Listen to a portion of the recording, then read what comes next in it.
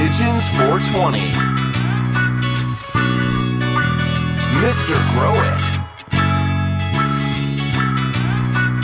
And Rob from Cannabis Lifestyle TV. From the Stash Podcast. This show is brought to you by Dutch Pro USA. Nutrients made for growers by growers. From the base nutrients to the Explode Booster. Dutch Pro USA is bringing you the essentials that all growers need without the extra bottles. Visit Dutch Pro USA or find their products on Amazon.com.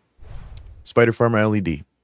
One of the leaders in affordable quality LED lighting for growers. From the SF Quantum Board series to the SE Bar style LEDs. Spider Farmer has you covered without breaking the bank. Find Spider Farmer LEDs on Amazon.com. And AC Infinity. Innovators in the air game, providing state-of-the-art inline fans, tents, and more to the home grower. Visit ACinfinity.com or Amazon to pick up some of their products. And you could save money with any of these brands by checking out the discount codes below in the description. This is actually a viewer request, and I apologize, I forgot who it came from, but in particular, right now, a lot of people are having smaller grows. When you look at cities that are expanding the ability to grow, Chicago or New York, I think Virginia's got legal cannabis now coming soon. So it's like Virginia Beach area, let's say. And let's say if Florida decides to, and you got Miami, places like that, or even just California, you're in LA. Now, growing isn't as easy for a lot of people if you don't have the space. But you can maximize that small space, you know, and I think that would be a good combo today. What about you boys? Totally concur. What do you think, Big Chris? Agreed. Light heavyweight, Chris. Just beast mode. We walked around. Nobody fucked with us the whole time in Vegas because we had Chris. Local. I had my two bouncers on each side of me, tough. And then you get the little guy in the middle being like the real chirpy guy, like the ankle biter, like, yo, come fuck with us. Come fuck with us, man. Yo, who you dogging me, bro? He's pointing. Hey, Chris, Chris is just like he's he's looking walking at us funny, bro. Like a Kevin Hart. Yeah, he's looking at us funny, man. Let's go get him. Get that motherfucker. Get him. What did he say to me? Oh, you don't like From the Stash? Boys? Oh, man. Small garden spaces, man. I think that's kind of right up all of our alleys. None of us are operating in these, these 1,000 square foot warehouses and trying to conquer our environment. We're really in a small indoor garden. I think that really speaks to a lot of people in the same situation. Whether you're in a closet, whether you're in a tent, whether you're even in a room. I think if you're indoors, essentially in a house, you're in a confined space. You know, you've got to kind of use what you have. You're limited in the real estate because it's your house, you know, and you're going to be paying for the hydro, or the electricity wherever you are. You're going to be paying for the heat. You're going to be paying for everything. So, yeah, keeping it tight in a small space. I like it. Yeah, I mean, so like you said, some of us are like forced to be there. Plant counts, you know, I have 12. I'm lucky to have 12. Some states only have 6 plant max. Canada, right? 4 plant max. Now you can veg out these plants and make them monsters and fill up an entire room. But yeah, for the most part, people are keeping in small spaces. I mean, there are a lot of folks out there that just have a 2x2 grow tent, you know, and they're putting 1 to 2 plants in there. I personally have a 2 foot by 4 foot grow tent and also a 4 foot by 4 foot grow tent. I've done so many different combinations over the years. I had a 4x8, I had 2 4x4s, I had a 4x4 and a 3x3. And I just ended off with the 2x4 and a 4x4. And really it comes down to, I don't do perpetual, so I like to have some plants in veg, some in flower, and just having the flexibility to have 2 different plant sizes in 2 different light cycles. So that's me. But yeah, keeping them in small spaces can certainly be a challenge in some avenues, right? I mean, you've got height restrictions, you know, particularly in a grow tent, you know, so there's certainly challenges and there are certainly benefits, you know, things can be easier when you're in a small space as well. Totally. Yeah. And I'll just throw this out there because I know we've touched on this a few times. Training, right? Let's just get it out of the way. Train your plants. You have the ability to create them to be really as tall and as wide and as small as you really want. So utilizing training, you know, bending, super cropping, all of it, scrogging, utilize the techniques that are available to you. And that's really going to maximize those small spaces. Just want to get that out there because I know we've talked about training for small spaces and such, but autos is a good question as well. I don't fuss with them, but I'm an auto guy now. I'm gonna say it, man. Like they just are smaller plants that automatically turn into fucking flowering plants. Like I don't see where there's a gripe about it other than the people who want to be able to train longer. I know I wish I would have trained some of these a little better than I did, but it was more the simple fact I want to see how they grow. I want to see the natural characteristics that come from these cultivars in particular, because my buddy who grows them does all sea green. His whole room looks like they're just straight up boom, but it's because he packs them in. And I was just saying before the show, I've got my 4x4 right here. I pulled everything out of there other than 3 plants, and I filled my entire 4x8.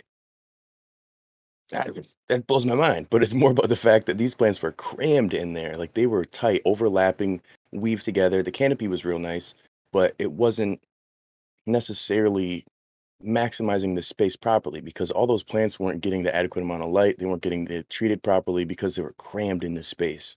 So if you're going to do something like autos, you could either do, let's say in my 4x4, I probably could have done 8 of them even at these sizes that they are. Or I could have done 4 that were trained very flat and worked their way out. So that way they do interweave and they do work together. That canopy, I think either autos or photos, you got to decide how you want to grow them, tall and slender so you can put more in there, or short and squatty. It doesn't matter if it's the cultivar or if it's how you train it. You got to consider that because you can fill up a 2x2 or 4x4, whatever, with 1 plant or with 10 plants. Like, it really depends on the canopy. I think the focus should be canopy versus plant count, type of plant, or any of those things. You should canopy focus is key. Chris, you want to add something to that, or? No. Why did you think that? Why did you think that? Just Chris said he'd grow. This is you. This is your thing. You're far more experienced at it than I am in general. But no, autos in general, yeah. I mean, I will add something to it. So, like you mentioned, Rob, you have a 4x8. I ran a bunch of autos back in the day in a 4x8, and I think I put 8 in there. I might have squeezed 10 plants in there. Some plants I grew naturally, didn't train at all. Some plants I did do LST. I didn't do topping back then. I personally feel like topping kind of slows things down, which could be a good thing if you're looking to slow down growth on some strains, right? Like, for example, I grow a whole bunch of different cultivars. Some of these genetics are going to be longer internodes, stretchier, no matter what the lights, how close the light is or what the light spectrum is. I know that can have an impact on it. But utilizing topping, low stress training for these more stretchy cultivars, so the smaller, squattier ones can kind of catch up. Or sometimes you need to boost up those smaller, squatty ones, put them onto a crate, onto a wood pallet or whatever you want in order to try to maintain that even canopy and maximize that space. So there's just so many different ways to go about it. Your lighting's a factor, nutrition's going to be a factor, environment's going to be a factor. So many variables, and I know somebody told me I should make a shirt on that one. There's so many variables. Maybe I will do a shirt soon. You do, yeah. We got a million shirt ideas. We're gonna do it. I just got this new Stay Lifted. Wow, where do you find that? Where do you find that one? WatchSealTV.com under the apparel section. Check it out. Actually, everything's on sale right now. 25% off for all of November. Get out of here. Get out of here. No, not November. We're doing 25% off. I like that. You're going to be blowing a few loads. But let me continue. Sorry, was that a bit much? Susan, please don't hate me. Anyway, moving on. Autos failed to mention, or we should mention, that you only need 1 tent, man. You only need 1 space for autos. You can be vegging and flowering autos in the exact same tent. So if you don't have much for space, then I see the benefit if you want to be utilizing autos at that point too. So trying to keep it in a confined space, autos are definitely a good option. Lighting for myself, if I was in a small space, that kind of just weeds out the idea of high intensity diode or display. Discharge. I knew I was wrong on all 3 of those. You're giving off way too much heat, and you're going to be trying to combat that environmental element more than you should if you just grab yourself a very run-of-the-mill affordable LED. Shout out to our sponsor, Spider Farmer. High intensity is going to be out of the question in a small space. Well, even you're going to actually be able to light too. It might be too much, depending on. That's a lot in a small space. And you're going to be able to get your light closer to the plants, right? We're talking about maximizing a space, right? Small space. You're going to be able to. A lot of these grow lights are they're shaped so you can bring them up closer to the top of the tent. So you can grow plants up more and get them closer to the light. So you can definitely maximize space with LEDs, in my opinion. 100%. Sure. And I think less overall equipment in the grow too. Well, you still will need, intake and outtake. Obviously, ducting won't be an issue when you don't have an air-cooled hood and something like that. I mean, you could still do the wing hood, but I haven't seen those since the early 2000s or for the commercial grows. But people who are using a cooled hood, even a CMH. So I had a CMH light in my 4x4 at one point. It took up a lot of space, and then I've got this crinkled up shitty ducting to get out, and it's taking up so much space in there, and that could have been room for either A, more lighting, B, some sort of CO2 disbursement, some sort of meter, thermohygrometer, something else in that space that would have been utilized better and that would have cost less money. So I think that thinking about your equipment, I think starting out, obviously with your space is small, photos or autos or both, your equipment that you're going to get in there, the size of the equipment too, because let's say, for example, quantum boards versus the bar lighting. You could space out, I've got 2 quantum boards in here versus bars in here. The bars they're where they're at. I have no leverage, no movement, no space. The quantum boards, I've got 3 of them in here now. So it's like I've just got a little bit more leverage in terms of space. If I had one big ass light, I have to fit this thing in my space. I'm restricted to the square space of this light. So that could be a factor as well. They also have strip lights through like Mars. They've got those FC series, and I know Chiltech has their X1 series that are more bar-based lighting. So if you're in, like, let's say a closet that's more flat and you can't get those wider lights in there, you can get bar lights that are 3 bars, 1 bar. I think Spider Farmer might even have the bars that are smaller too, right? They have the SE series, but they also have like a veg light that's just one. I don't know if you consider, you don't really consider it a bar, but it is a just one longer light. Yeah. So depending if you have like a closet, like one of those sliding door closets, you may need to get something like that because not everybody is in a small space that's a tent. It could be a small crawl space even that they're using. I've seen some crazy setups, man. Showers, like just weird DIY stuff that works really well, but it's more about utilizing the space that you have with the equipment you have and also the cultivars. I wouldn't recommend getting some sativas in your space with HPS and, all your ducting and all this crazy stuff. You're just really going to be going in an uphill battle at that point. Yeah, you bring up a great point. I just want to echo what you're talking about, multiple lights instead of one big light. So that's what I prefer. Spider Farmer just offered to send me the SF4000. I'm like, can you send me 2 of the SF2000s? Just because, having 2 of those lights in the same space, a 4x4 space, for example, I plan to put it in my 4x4 grow tent. I have that flexibility. So if some plants are taller than the others, like Rob mentioned, sativas or whatever, that, morphology of the plant's going to grow longer, generally.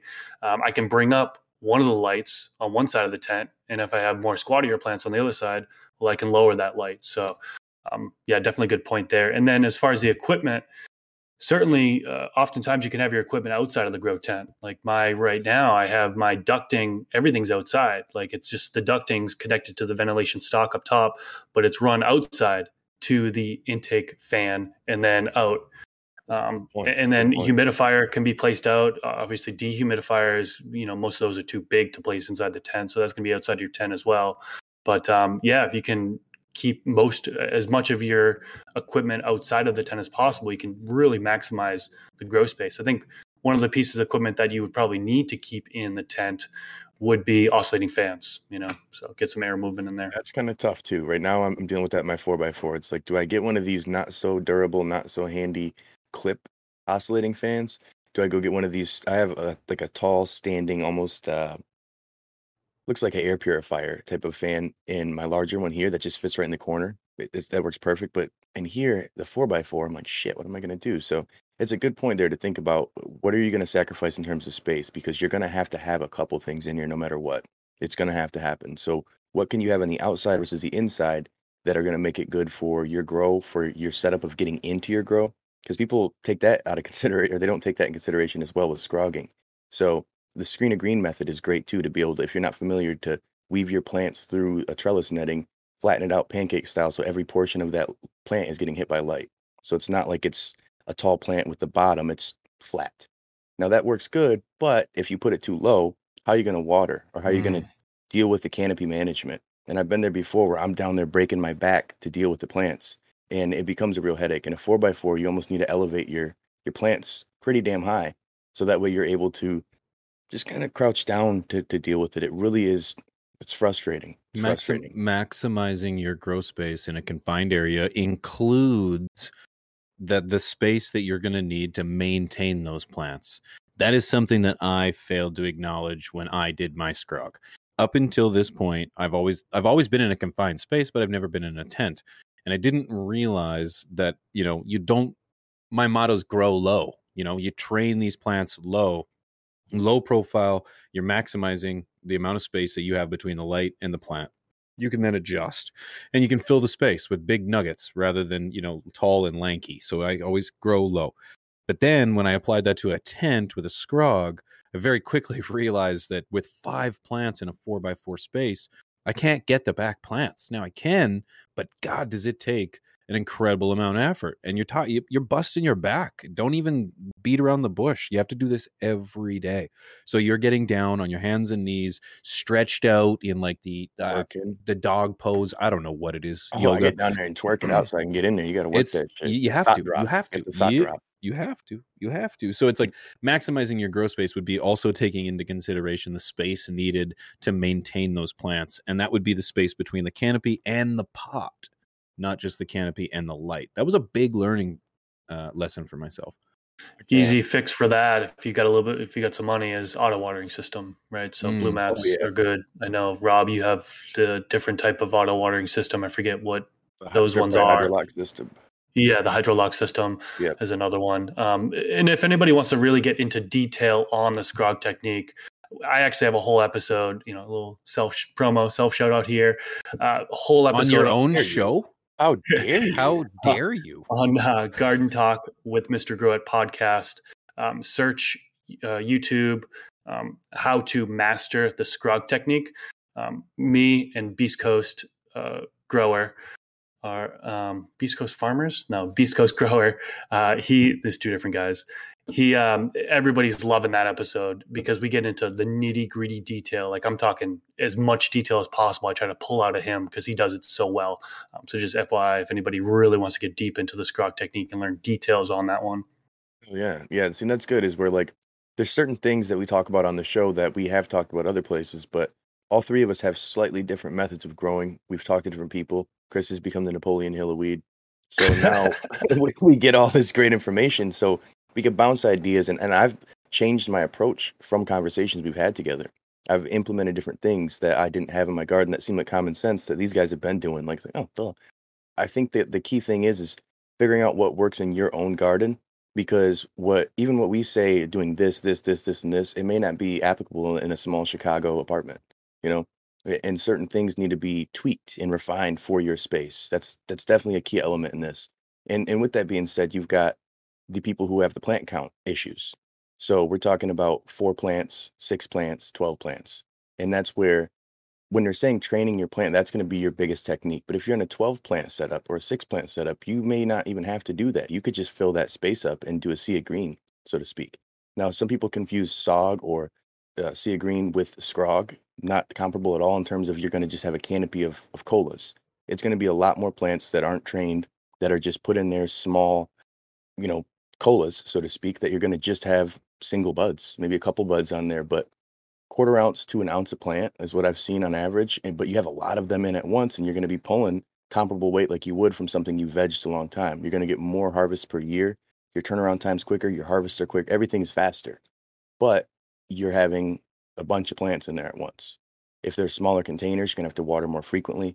If you've got the canopy that's so low like that, it's a little plant, you're going to have to get into there and still deal with that somehow. So that's where auto watering in a sea of green may be the more ideal setup.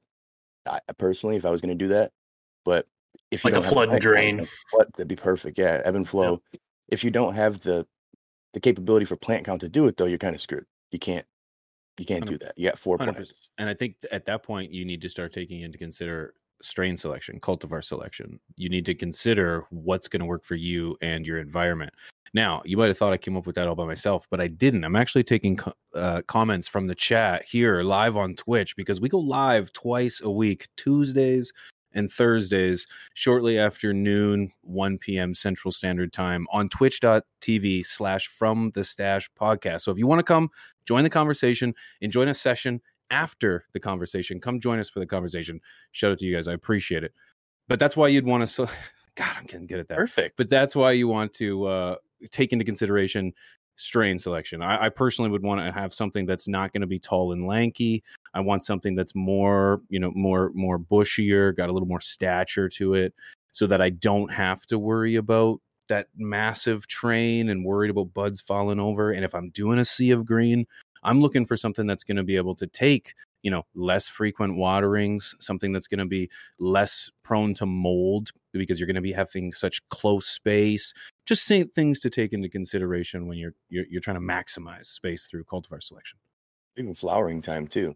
I've fucked up before and got something that I knew was a good flavor, and it turns out to be a 12-week grower. I'm like, oh my God. That's How brutal. am I going to have this happen? Like, this GMO I just had, like, I had clones of it and I just got rid of them immediately. I'm like, why did I do this? I knew. Somebody told me it'd take forever. This one took 13 weeks. They told me 11. They lied. It was 13. And it wasn't even that great of smoke. It was pretty good, but it wasn't like 13 weeks good. It yielded very well. But if I'm trying to have so many harvests per year, or to be able to have it so I grow seasonally, so to speak, you can't do that. That's not an option. You need something that's going to be a slightly faster flower, or else a heavier yielder, or something that's real potent that you're not going to have to, smoke quite as much of. And for me, I smoke a shitload anyway, so it doesn't matter. But you have to focus on the outcome more than just the end flower, because it's really important. Of course, you want to smoke good bud, and you're going to find that balance. But when you're just getting started, if you're limited on your space, you're limited on your plant count, you're not going to be able to have that much flower, and you'll still be at the dispo or in the streets getting your shit. So you got to start somewhere, and maybe a heavier yielder may be the best option. I started with a few critical mass crosses, like when I started really thinking about harvest and yield. And I didn't like the smoke that much, but it was nice to be able to have something to fall back on when I'm trying to find what I want. I've got jars of this decent shit I'm not paying top dollar for, especially then it was $240 a Z. So yeah. Yeah, boys. I mean, I don't know. When it comes down to maximizing that space, that's pretty much for me. That's what I got down there.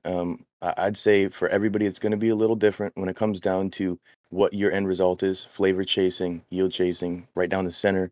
You're going to have to pay attention to a lot of variables. Where you live is always a big factor. The environment, your accessibility of nutrients or products or supplies.